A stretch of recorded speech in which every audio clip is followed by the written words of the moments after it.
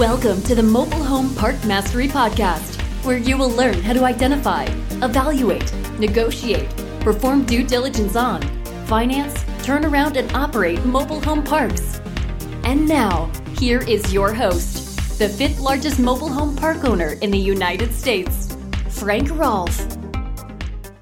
Television is packed with so many exciting programs concerning home renovations. However, the reality is far different. This is Frank Rolfe of the Mobile Home Park Mastery podcast series. We're in our third part of a 9-part series on mobile home park perfectionism. We're going to be talking about home renovation perfectionism in a mobile home park. Yes, even though mobile home park owners prefer renting land, that's our business model, you cannot be an effective operator in the industry unless you know how to properly renovate homes. Now, there are 4 basic goals when you own a mobile home park and you have to think about home renovations. The first is to produce a product that is safe, clean, affordable, and completely in line with all laws and regulations. And yes, there are laws and regulations concerning mobile homes. Most every state out there has minimum habitability requirements, and you cannot deviate from these. Also, we're trying to produce something that is saleable or rentable, desirable by our customers. The second goal is to renovate homes as quickly as possible and to never forget the time urgency. Every day that $600 a month home is sitting empty, it's costing you money. It's costing you $20 a day. Miss a week, you're out $140 out of your pocket. Time is not your friend when it comes to home renovations. So the second rule of perfectionism in home renovations is to get the move on, get it out the door quickly. The third is to renovate homes at as low a cost as possible. We are in the affordable housing business. We acknowledge that. And even on the upper end, on the more expensive mobile homes than the double wides. Nevertheless, we are trying to get the home back in service at a low price point. That's what our customers want. Even if they could afford a higher price point, they don't want to pay that. What they're looking for is something that fits their budget, that gives them a great product at a low price. The fourth goal is to understand which homes should be renovated and which homes should be demolished, because that's another frequent issue with park owners. Somebody dies and the estate gives you the home. Someone abandons their home and you end up with the home. You must look at that home and decide, wait, should I renovate it? Or is the smarter plan of action just to demolish it and get a different home in to fill the lot? So now let's go over the action steps to mobile home renovation perfectionism. The first thing you have to do whenever you have a mobile home that is vacant in your park is to gain access to the home as quickly as possible. How do you do that? Well, if it's your own park-owned home and the customer leaves, then you basically get the home back. But what if it's not owned by the park? In that case, you've got to take that home through what's called abandonment. Every state that I'm aware of has abandonment procedures that allow you to take personal property if you follow the right methodology that the state provides you. Remember that mobile homes are not real property. They are personal property. And every state has a statute on personal property. You can't just go and abandon a bicycle in your neighbor's yard and expect to go retrieve it 5 years later. So all you have to do is follow the statutes for abandonment.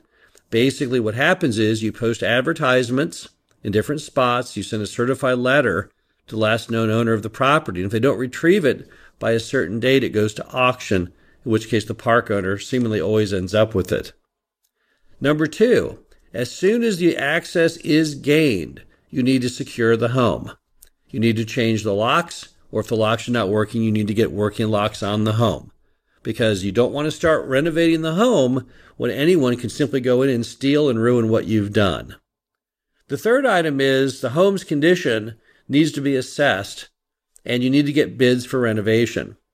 Because you're about to come to the point where you need to decide, do I want to keep it or do I want to demolish it? So you've got to have a good handle. We like to grade our homes A, B, C, D, and F. An F home needs to be scrapped. An A home simply needs to be cleaned. A B home needs a little work, often to such things as counters, maybe some flooring, or possibly a furnace. That's about $2,000 of work. Our C home, our average home, is about $4,000 to $5,000 of work, both parts and labor combined. And then we have a D home. A D home is a rough home that will need in excess of $5,000 of work, but yet has enough potential you may not scrap it. So you need to go in there and get those homes graded, and you need to get an idea of what it will cost to fix them. Next, if the budgets are in line with the budget, you need to start work immediately. Don't hold back. You're racing the clock. So if you go in and that home just needs to be cleaned, there's no time like today. Let's get it going. Let's clean out the trash. Let's get it clean. Let's get it back out the door. Next, all contractors should be pushed to finish the homes as fast as possible. You want to have in your agreement with the contractors the start date and the end date, and you want to have a penalty in there. Every day they don't have it done by the date they promised, they have to take a financial penalty, which makes up for your loss of revenue. All contractors should be immediately disciplined if they do not finish the home on schedule. And if along the way they seem to be falling up behind, you need to jump on them immediately, because always time is money. There needs to always be a sense of urgency as to what is going on. Anytime it takes you longer than a week or 2 weeks to renovate a home, there's clearly a potential problem unless the home requires so much work that that's unreasonable. No contractor should ever be paid until the job is completed and inspected. Do not, under any circumstances, take their word for it. They may say it's done, but until you've seen it, it's not technically done. And we don't live in the era anymore of 1 hour photo. There's this neat thing that you have in your pocket right now called the smartphone.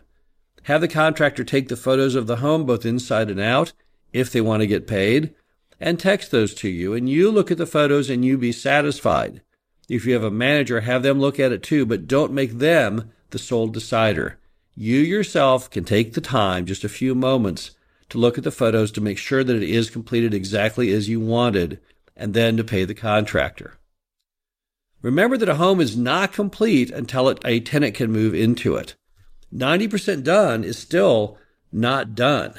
Never let your foot off the gas as far as your sense of urgency until the home is 100% complete and inspected and ready to move in. And that includes such items as the stairs in good working order, the lights in good working order, all those little items that could make or break the sale need to be done before you count that home as being part of your inventory.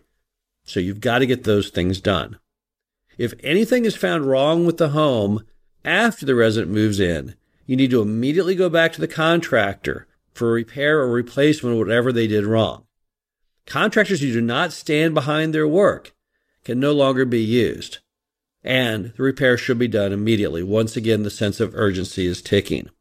So let's go over some other considerations in mobile home renovation perfectionism.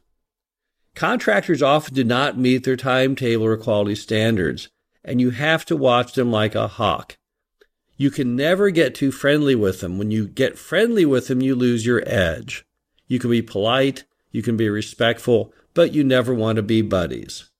We have noticed that in most properties that have a problem with mobile home renovations, what always is an issue is the contractors become too much of a pal to the manager, and when that happens, the manager lets their guard down as far as watching over the contractor, making sure they get the job done.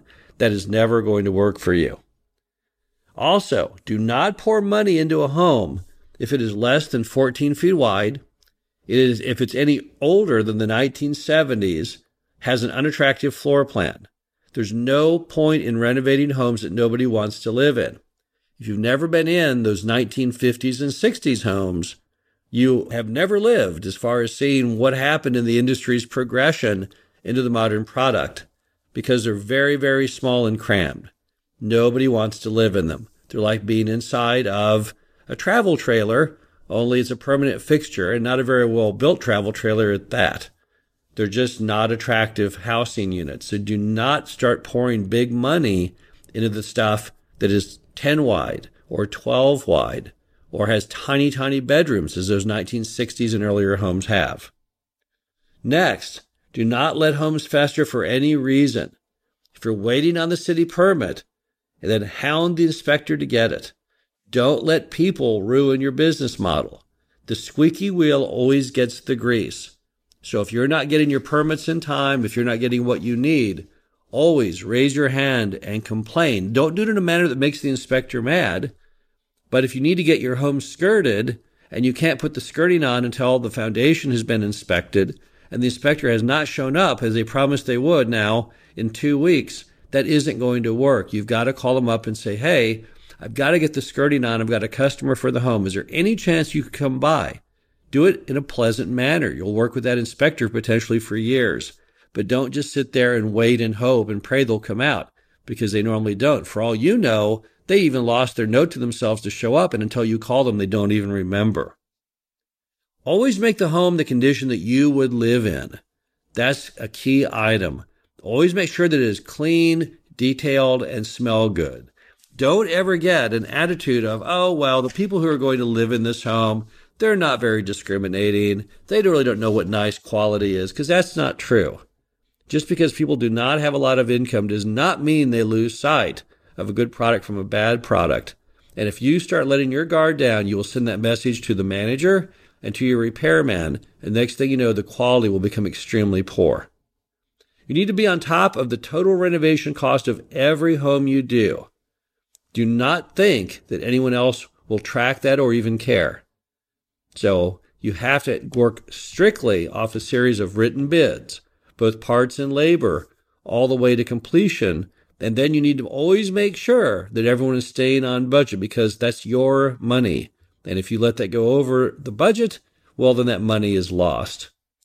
Also, if you're going to go over a budget on a home, then you need to immediately panic, stop work, and figure out what is going on here.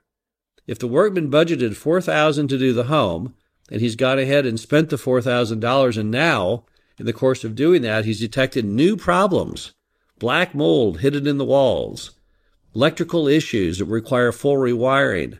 Before you just mindlessly continue on into a money pit, you need to stop, put on the brakes and say, hey, is that the best thing I can do with my money? Or should, despite the fact I said let's renovate the home, should we stop and move on to something else? Because the thing you have to always remember, which has become so important in the industry, is there's always this other option lurking around out there. And that other option is known as bringing in new or repo homes. In many mobile home parks in the olden days, when you had homes to renovate, you renovated them. Why? You had no alternatives. New homes were very expensive and there were no financing programs whatsoever. No owner in their right mind would not renovate a home for $5,000 when it cost $30,000 cash to bring in the new home. However, thanks to Warren Buffett's 21st Mortgage, times have changed. Now I can bring in a brand new home through the 21st Mortgage system with zero out-of-pocket expense. Now I can go out and buy a used home, bring it in and renovate it, and although I'll have to pay that price out of my own pocket, I can now finance it through 21st Used Home Program and get all my money back.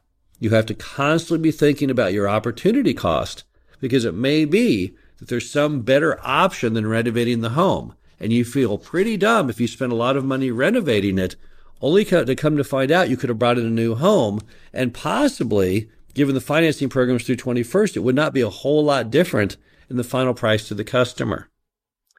Again, mobile homes are not what our business model is all about. We are all about the land business. But nevertheless, you'll never be an effective owner unless you understand completely and abide by these tips on mobile home renovation perfectionism. This is Frank Rolfe with the Mobile Home Park Mastery Podcast Series. Hope you enjoyed this installment. And coming up to bat next week will be property condition perfectionism in a mobile home park. Talk to you again soon. Thank you for listening to the Mobile Home Park Mastery Podcast. Be sure to visit us at mhpmastery.com to subscribe to the show, read our show transcriptions, and access all of our great information on mobile home park investing.